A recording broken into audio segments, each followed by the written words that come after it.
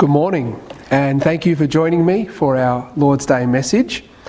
I know some of you are watching at home, and others have gathered in one of our house churches.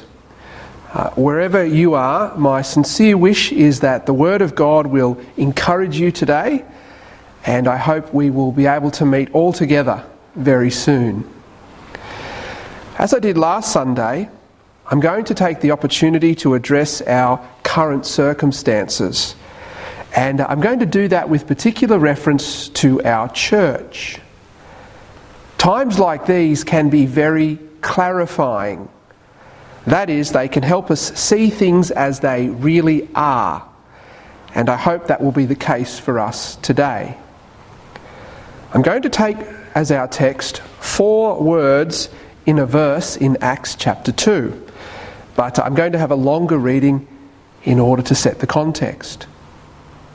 In Acts chapter 2 we have the birth of the church, the coming into being of the new covenant people of God.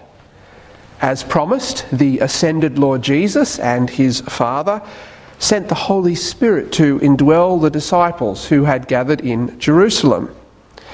From that point onwards, all believers in Jesus Christ as Lord and Saviour would receive the Holy Spirit. God would dwell in a new temple, a living temple, his people, the church. The disciples received the Spirit and immediately began to preach the gospel to the crowds that were in Jerusalem for the Feast of Pentecost. By means of the Spirit, the disciples were able to preach the gospel in languages they had never learned. In Acts chapter 2, Luke records the sermon that the Apostle Peter preached. And I'm going to take our reading from where Luke records the response to Peter's preaching. Acts chapter 2, beginning reading at verse 37. Now when they heard this, they were pricked in their heart, and said unto Peter and to the rest of the apostles, Men and brethren, what shall we do? Then Peter said unto them, Repent, and be baptized every one of you in the name of Jesus Christ for the remission of sins, and ye shall receive the gift of the Holy Ghost. For the promise is unto you and to your children, and to all that are afar off, even as many as the Lord God shall call. And with many other words did he testify and exhort, saying, Save yourselves from this untoward generation. Then they that gladly received his word were baptized. And the same day there were added unto them about 3,000 souls. And they continued steadfastly in the apostles' doctrine and fellowship, and in breaking of bread, and in prayers. And fear came upon every soul, and many wonders and signs were done by the apostles. And all that believed were together, and had all things in common, and sold their possessions and goods, and parted them to all men, as every man had need. And they, continuing daily with one accord in the temple, and breaking bread from house to house, did eat their meat with gladness and singleness of heart, praising God, and having favour with all the people. And the Lord added to the church daily such as should be saved. This is the word of the Lord. Amen. In these verses, we see many of the features that have characterised the life of the church for nearly 2,000 years. These features would be further developed and explained by the apostles in the book of Acts and in their letters that form part of the New Testament.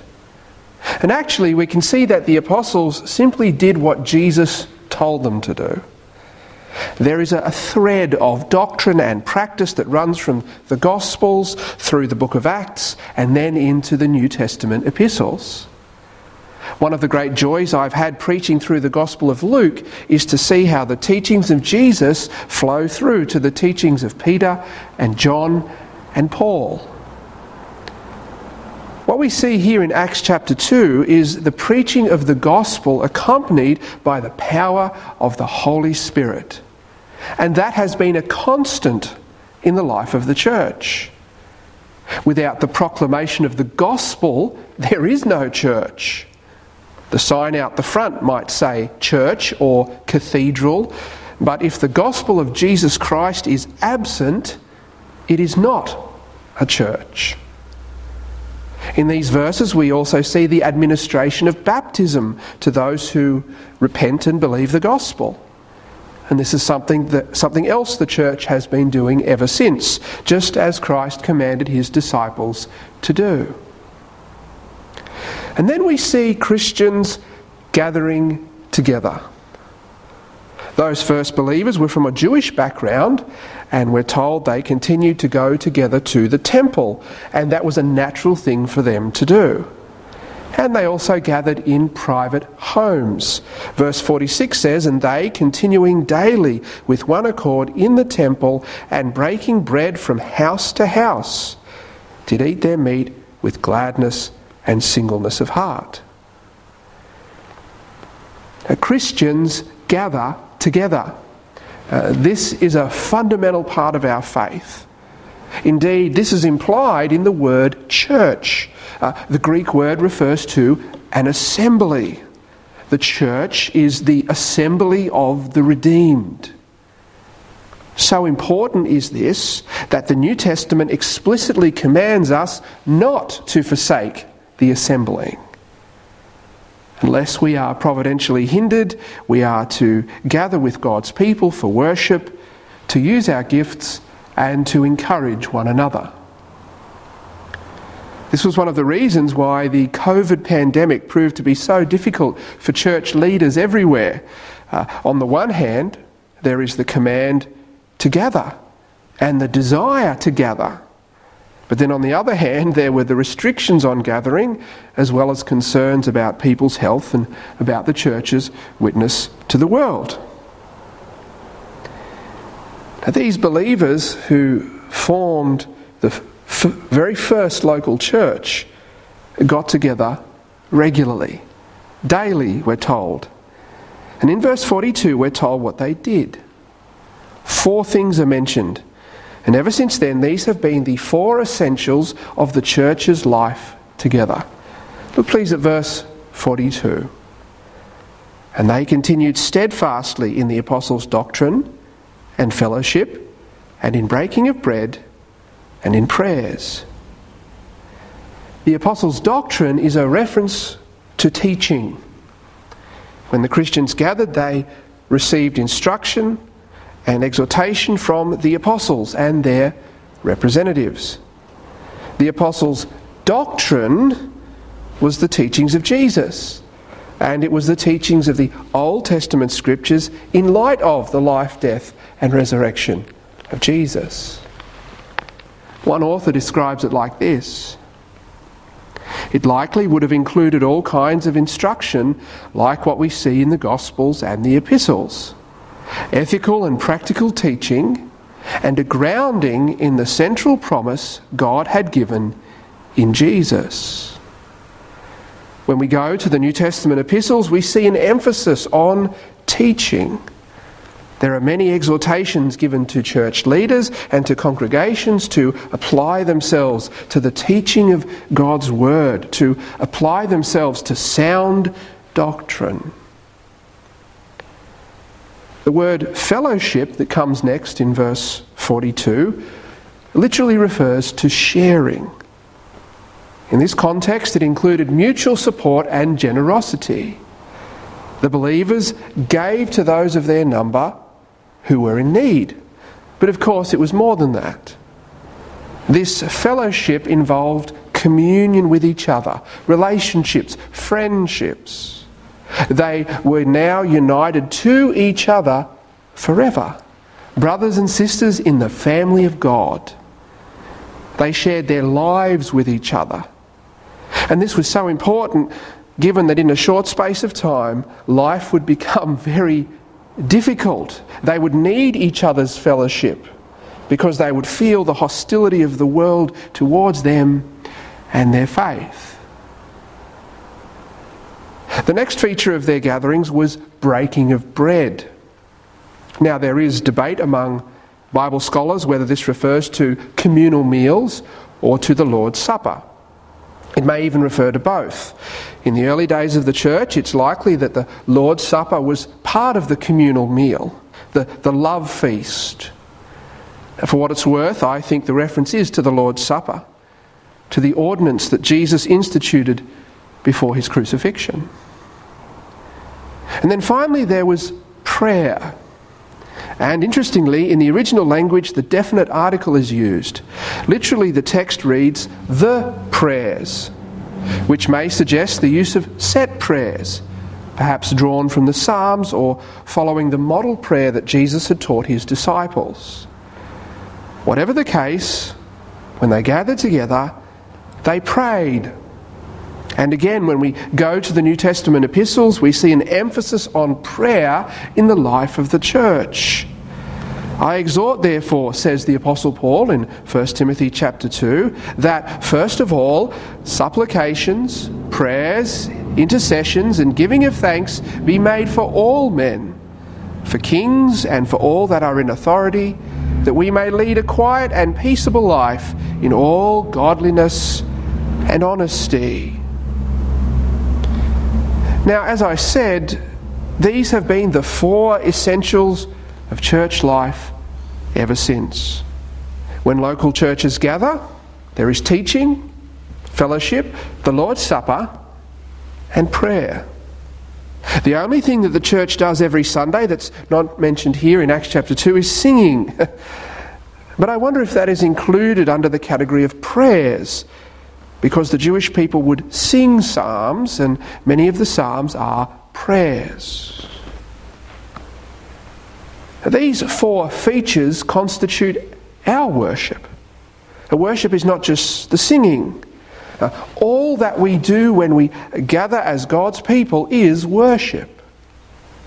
We worship when we read the Bible. We worship when we listen with an open heart to the teaching of God's Word. We worship when we pray and when we have fellowship, when we show love and care to each other. This we offer to God because it is fitting for us as His creatures, because it is good for us, and because we want to. Worship is our response to God.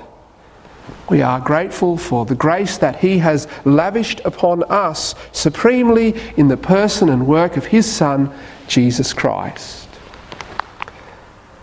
But back to our passage. Look please again, if you would, at verse 42. And notice the first four words. And they continued steadfastly in the apostles' doctrine and fellowship and in breaking of bread and in prayers. These are the words that I want us to concentrate our attention on this morning. And they continued steadfastly. And there is just one Greek word translated continued steadfastly, and it means to persist in adherence to a thing or to be devoted to. Those in Jerusalem who believed the gospel and were baptised, those who formed that very first local church, persisted in adhering to these things.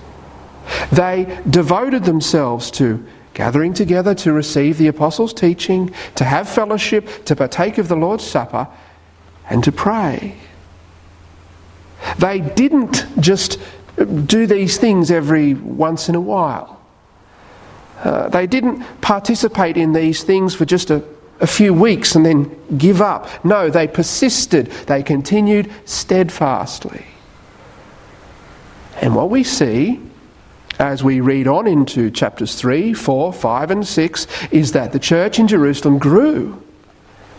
And there were opportunities to bear witness to the Lord Jesus Christ to the most powerful people in the city. Now, you should always listen carefully when a preacher makes an argument from silence, when he asks you to imagine something that's not in the text. But I believe that what I'm about to suggest is quite sound. What do you think would have happened if those who made up that first church in Jerusalem had decided to stop gathering after a couple of months? Or if they decided to gather only every now and again. What do you think would have happened if those Christian believers had not continued steadfastly in the apostles' doctrine, fellowship, the breaking of bread, and prayers? The church would have been considerably weaker, and it may have petered out altogether. Without the resolve and the commitment and the dedication of the people, there would not have been a church at Jerusalem at all. Now, I want to be careful here. We understand that there was only a church at Jerusalem by the grace of God, by the work of the Holy Spirit. Now, that was true then, and it is true today. Every local assembly of believers is a testimony to the mercy and kindness of God and to His supernatural work of grace. We understand that it was the Spirit who enabled these Christians to come together as one body and to persist in teaching and fellowship and prayer. But there was also human responsibility. And to talk about human responsibility is not to minimise the grace of God. These Christians, motivated by God's grace, relying on His grace, had to trust and obey. They had to decide to devote themselves to the life of the church. They had to persist. They had to work and strive and struggle. I am sure there were many occasions when these Christians thought to themselves, "It's too hard. I don't feel like going today. It's not really very comfortable, all of us gathered in so-and-so's house. I'm copping too much criticism from my neighbours for being a disciple of Jesus. It would be easier to give it away."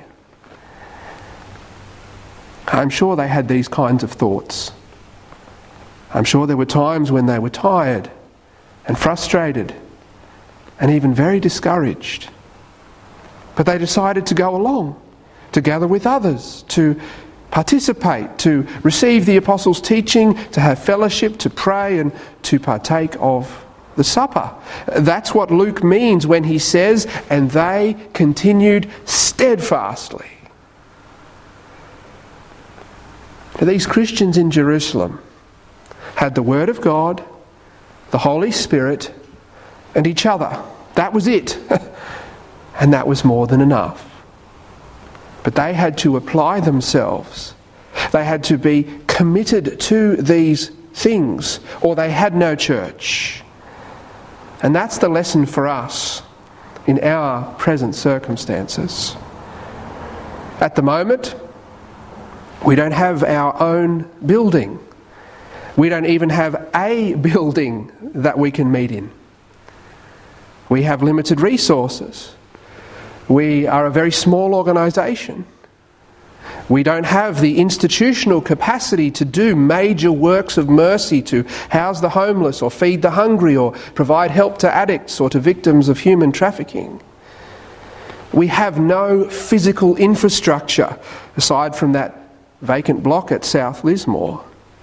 We have no place, we have no location that serves to draw us together.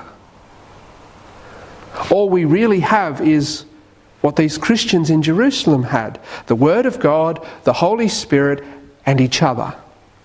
And that's enough. More than enough. Please don't misunderstand me. But it's like COVID and now the flood has clarified this, or at least it has for me. It has demonstrated what little we have in earthly terms, and it reminds us that we only have a church if we want to have a church. Lismore Bible Church doesn't exist. It's only a website unless we are committed to the apostles' doctrine, fellowship, the breaking of bread, and prayers. We don't have a church unless we are devoted to these things and persist in adhering to them. When it's easy to do that and when it's difficult. When we feel like it and when we don't. Now, from what I can see, Despite all that has happened, we do want to have a church. You who are listening to me speak, I am very confident that you want our assembly to continue and to grow. You want to be part of what God is doing among us and through us, and that's wonderful. And furthermore, I know many of you have been concerned about our church family. You've been praying. You've reached out. You've done what you can to help people in our congregation and in the community. I don't for a moment think that this flood could be the end for our church. Not at all. The message is simply this, that where we go from here is up to you. It's up to each one of us. And whether by the grace of our Lord Jesus Christ we will continue steadfastly in these essential things, like those nameless Christians in Jerusalem did. Maybe we're going to have to do our Sunday worship like we're doing it today for a little while longer. Will you commit to getting on to YouTube and listening to the message? Will you continue to give your attention to the apostles' doctrine when it is preached and through whatever medium it comes? Will you do what you can to have fellowship with your brothers and sisters in Christ? Will you make that phone call? Send that text message? Invite people into your house? Attend one of our home groups? Will you persist in praying for others in our church family, praying with others when there is opportunity? And then when we're able to be together for Sunday worship, will you be there? Will you make that a priority week after week? Because church is so important to you. Because you love Jesus, you love his people, and you love the proclamation of his life-giving gospel. What could be more important than that?